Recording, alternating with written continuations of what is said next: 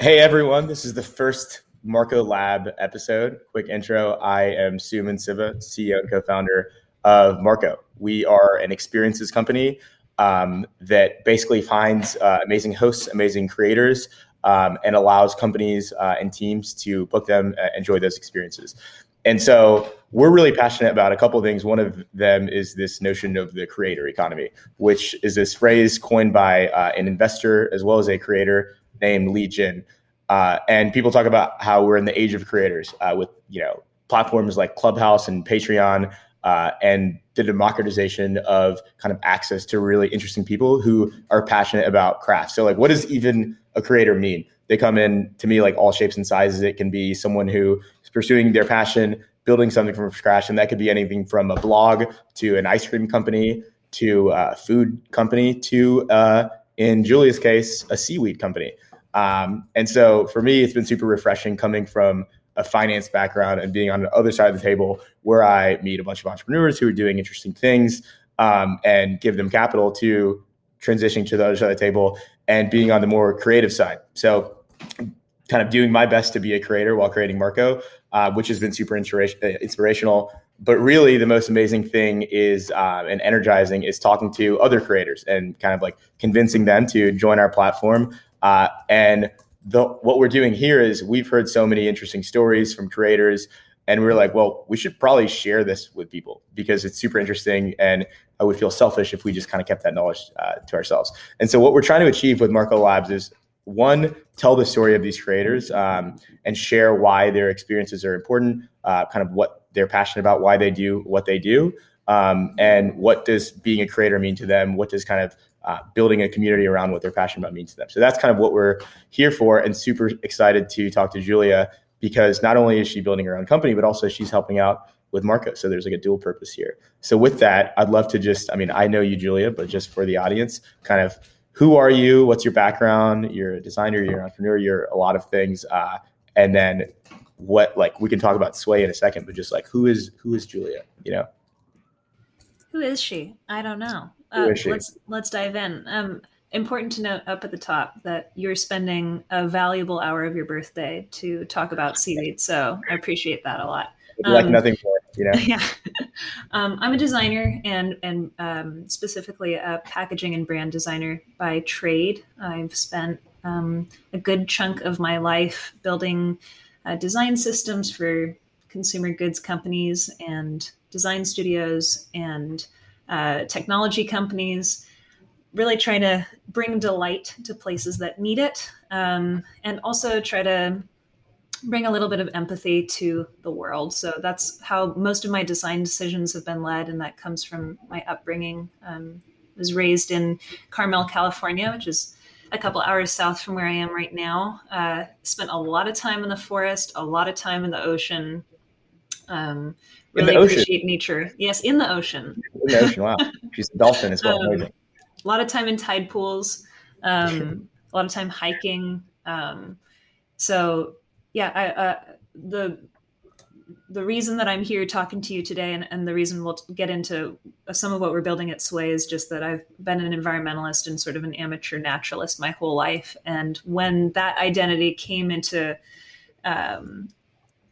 odds with my profession, that's how Sway was born and what we're building at Sway was born.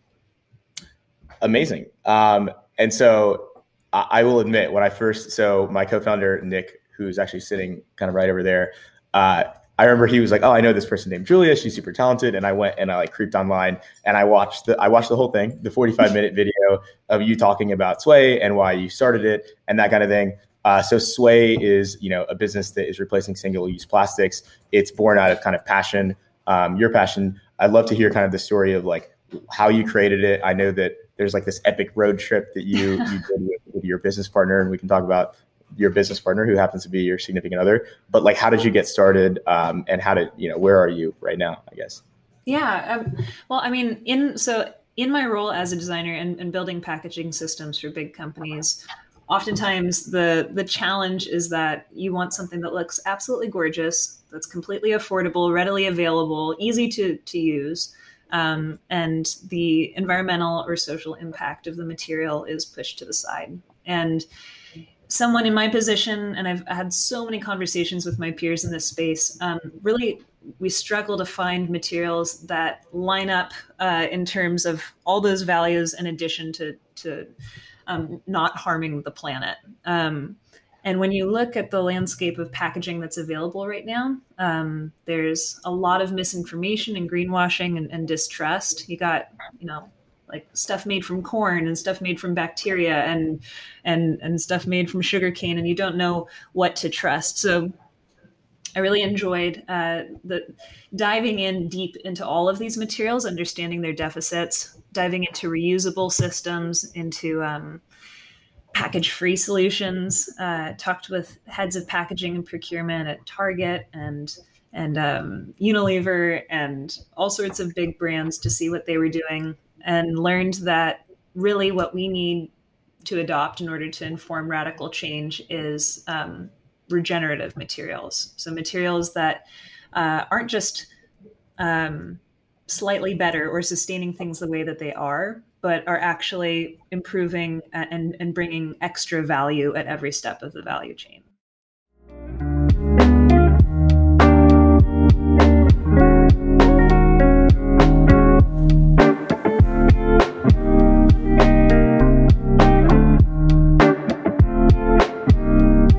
So you just mentioned regenerative materials, right? To the non-educated, what does that mean? Like what is a regenerative material? How are you creating them? It is not a lack of education. It's a completely new term, and it's a completely new wave of materials that's coming. So there's sort of this, we're seeing a revolution around energy and the way that we grow our food and the way that we dress ourselves and the way we build our homes. All of these sorts of sustainable revolutions are happening right now, but it's happening in packaging as well. So we at Sway have coined this term, regenerative materials, benevolent materials, basically stuff that does more for the planet than it takes. So some great examples of regenerative materials are derived from mycelium, which is mushrooms. There's an amazing wave of mushroom-based packaging that essentially grows by itself, requires very little input, and composts back into healthy soil. Another example is using agricultural waste. Beer waste is actually a great input for different types of packaging. You can use it to replace flexible films and even paper. Another example would be seaweed. So that's how I really landed on seaweed as being this game-changing input, because when you cultivate seaweed, you're sequestering an insane amount of carbon, like 20 times more carbon than trees. It grows 20 to 30 times faster than other bio-based inputs for packaging like corn or sugarcane. You don't need land to grow it. You don't need fresh water or fertilizer or pesticides or anything really. You just need healthy ocean water and it grows. So that's the definition of a regenerative material. It's something Can't that's get more regenerative than that. it's just, yeah, it wants to grow and it's growing quickly. And it's also providing ecological services. It's sequestering carbon, mitigating ocean acidity, and providing work and opportunities to coastal communities that have been affected by overfishing. Amazing. So speaking of communities, I've seen, the imagery and videos of this epic kind of journey that you and Matt kind of took down the coast. I'd love to share a little bit about that, because my impression is you met a bunch of communities. You talked to these people who are growing seaweed, not only in California, but all the way down in South America, right? Yeah. And Suman, why weren't you on that trip? That would have been I should have been. So I think it's right. Yeah. You could have cooked us breakfast every morning and helped us pack up the tent. Yeah, that was very useful. Yeah. We decided that my co-founder Matt and I, who is also my significant other, as you mentioned, we really wanted to understand seaweed cultivation at a micro level and get in the water with farmers and understand, are the rumors true, or is this all just, some hype coming from the sustainable community? So we packed up the truck and we drove from San Francisco all the way down to Peru, visiting seaweed farms and farmers and biomaterial innovators and coastal communities that really, really benefit from new economies. And the blue economy is this rapidly expanding space where we're going to see a lot of investment soon, not just in seaweed, but in different types of aquaculture, in offshore wind. And the more work opportunities that we can bring to these communities, the better, because right now there's a huge problem with overfishing. So seaweed specifically is a great alternative to fishing, and it lasts all year long. And you can use seaweed for all different kinds of things, like food, and you can mix it into beauty products to make it thicker. You can turn it into a biofuel, and you can also use it to make bioplastics. So we made this epic trip. We traveled through all of Central America, and through Colombia, Ecuador, and Peru, and then COVID hit. So we were sent back. Yes, you'll have to continue that trip. My understanding is you still have a van parked in where, Peru? Yes. Yes. The truck is parked at a friend's house in Lima, and the ultimate goal is to get all the way down to the very tip, the southernmost tip of South America. There's a ton of seaweed that grows in Chile, and we really want to see it. So eventually we will finish that trip. So it sounds like I can still join for the second half of that trip. You can. So all is not lost. Maybe come on a motorcycle, because that would be fun. We could do little side trips. Yeah, we can put Chris in, those like carriages next to motorcycles. We'll put Chris in there. That'd be adorable. It would. So okay, you're starting to see like this amazing seaweed company that's extremely mission driven. And in my mind, you're a creator, right? So what does that mean to you, right? Like what does being kind of a founder, creating something from scratch mean to you? Like what is your creative outlet? How do you find inspiration for it? Yeah, I mean, so I didn't expect to find myself in a founder or a CEO position. I'm trained to be a designer, and really the biggest adaptation that's happened over the past couple of years is realizing that designers and creators in general are especially equipped to solve large problems because they can make the impossible visible for others.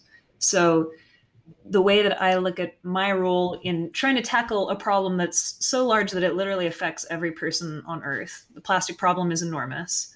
I really try to look at it as a design challenge, and how can we design a system that is so visible to people and so exciting and beautiful that of course they're going to want to partake in it. And that's actually why I've been able to grow my team with no funding.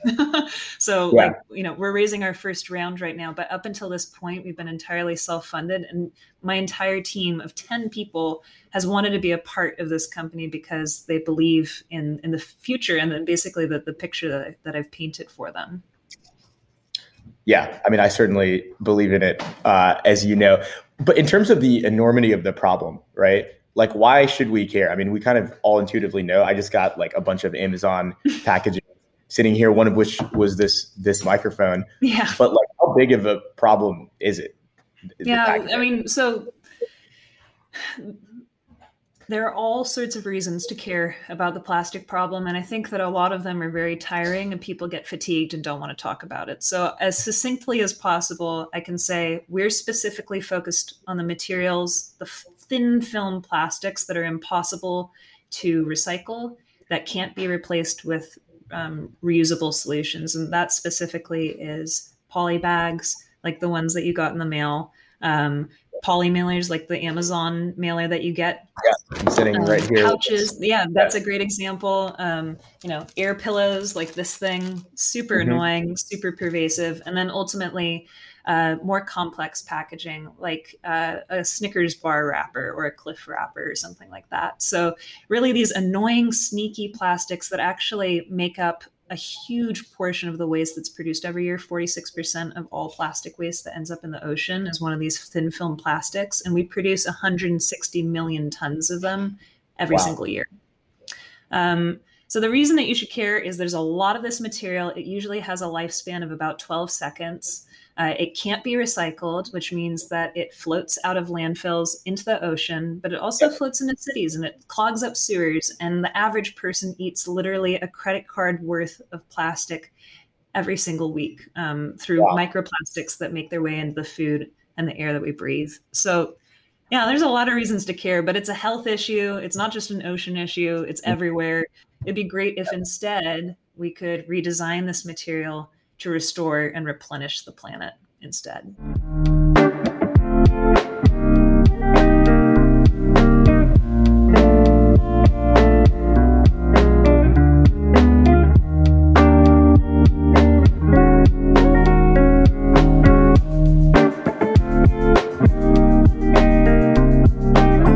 So one thing that we think a lot about at Marco, which you obviously know through working at Marco, is this like concept of community, right? And I think communities can show up in different ways. For us, it's, the community of creators and hosts. It's the community of people at work. I know that you are kind of very plugged into the sustainability community. You've worked with different brands. Like, how do you think about, and I'm just thinking the community of people who would use your product, right? Like, what does the word community mean to you? Yeah. With any movement, you need a lot of collaboration, I think, in order to succeed. So to me, community is collaboration. With a movement as massive as this benevolent materials revolution that I'm talking about, you need the folks that are running major brands to be collaborating with the folks who are running waste infrastructure. And those folks need to be collaborating with, the average person to educate them about how they can participate in this new future that they're building. So I think it requires a lot of communication and then also a lot of tools that people can use to feel like they are a part of the movement. And generally, the go-to strategy that we like to use at Sway is that motivated people motivate other people. So when we talk about massive climate issues or when we talk about the plastic problem, we're not trying to focus on the doom and gloom and the inevitable destruction of the planet. We're talking about, look at all these incredible solutions, not just ours, but all the adjacent solutions that are happening in this space. And how can we all collaborate together to make those solutions a reality? And my favorite kinds of solutions are those that benefit every single section of the climate challenge, because it's super intersectional. It's not just the environment, it's people, it's business, and a lot of the solutions can be super intersectional. So in our case, we see how the plastic problem feeds into the climate challenges feed social inequity feeds the plastic problem. We have the opportunity with Seaweed to solve a bunch of those problems simultaneously because we're eliminating plastics. And then through the cultivation of seaweed, we're sequestering carbon and mitigating ocean acidity. And then we're also delivering a material that not only provides employment, but enables the average person to be a conscious consumer. So when they're using this material, they can read, this bag is, sequestered X amount of carbon. At the end of its life, you can mix it with your food scraps and it's going to decompose into healthy soil. Like, that's such a cool thing for the average person to experience because suddenly we've given them a tool to be a part of the bigger movement. It's super interesting to me because you think about normally, like, I don't know who made this, right? Like this piece of plastic, right? Like there's no mission behind it. Obviously it serves like a utility, but it sounds like you're doing quite the opposite. You're like, hey, you should know about this, right? And I don't know, there's a supply chain that does this, but your approach is just super different. It seems like to me than like the industrial system that's like making most of the stuff we consume. Yeah, it's a question that we get a lot, which is, packaging is such a commodity business. And yeah, no, I don't know who made this. Well, I do, but most people do not know who made this, and nor do they care. And why would they? It's an inconvenience when you get it in a box, a shipment from wherever. So I think it's such a cool opportunity to bring people in and give them information. And, we're seeing calls for transparency and traceability within clothing, within food, and we're starting to see emerging systems for tracking the carbon footprint of a shoe, like that recent campaign we just saw from Adidas and Allbirds. That's super cool. That's a great example of collaboration, putting aside competition and saying, this is really important. People should be paying attention to it. So I think, the opportunities are limitless, but when you give people information, they're more likely to trust you. And especially when we have so much, the pitfalls of greenwashing are so pervasive. So giving people the tools to say, here's the farmer who made your bag, something that you otherwise might not attribute value to. changes the conversation. Yeah, I mean, I think it's this concept of telling information sharing, and to me, just like storytelling, right? Mm-hmm. I mean, I think it comes from the purpose of this, right? Like, I'm going to want to do this because I've heard, hopefully because I've heard your story, and not just because of, oh, great, she's charismatic and says this pitch, but like it's communicating kind of the reason behind it. I think is like super super important.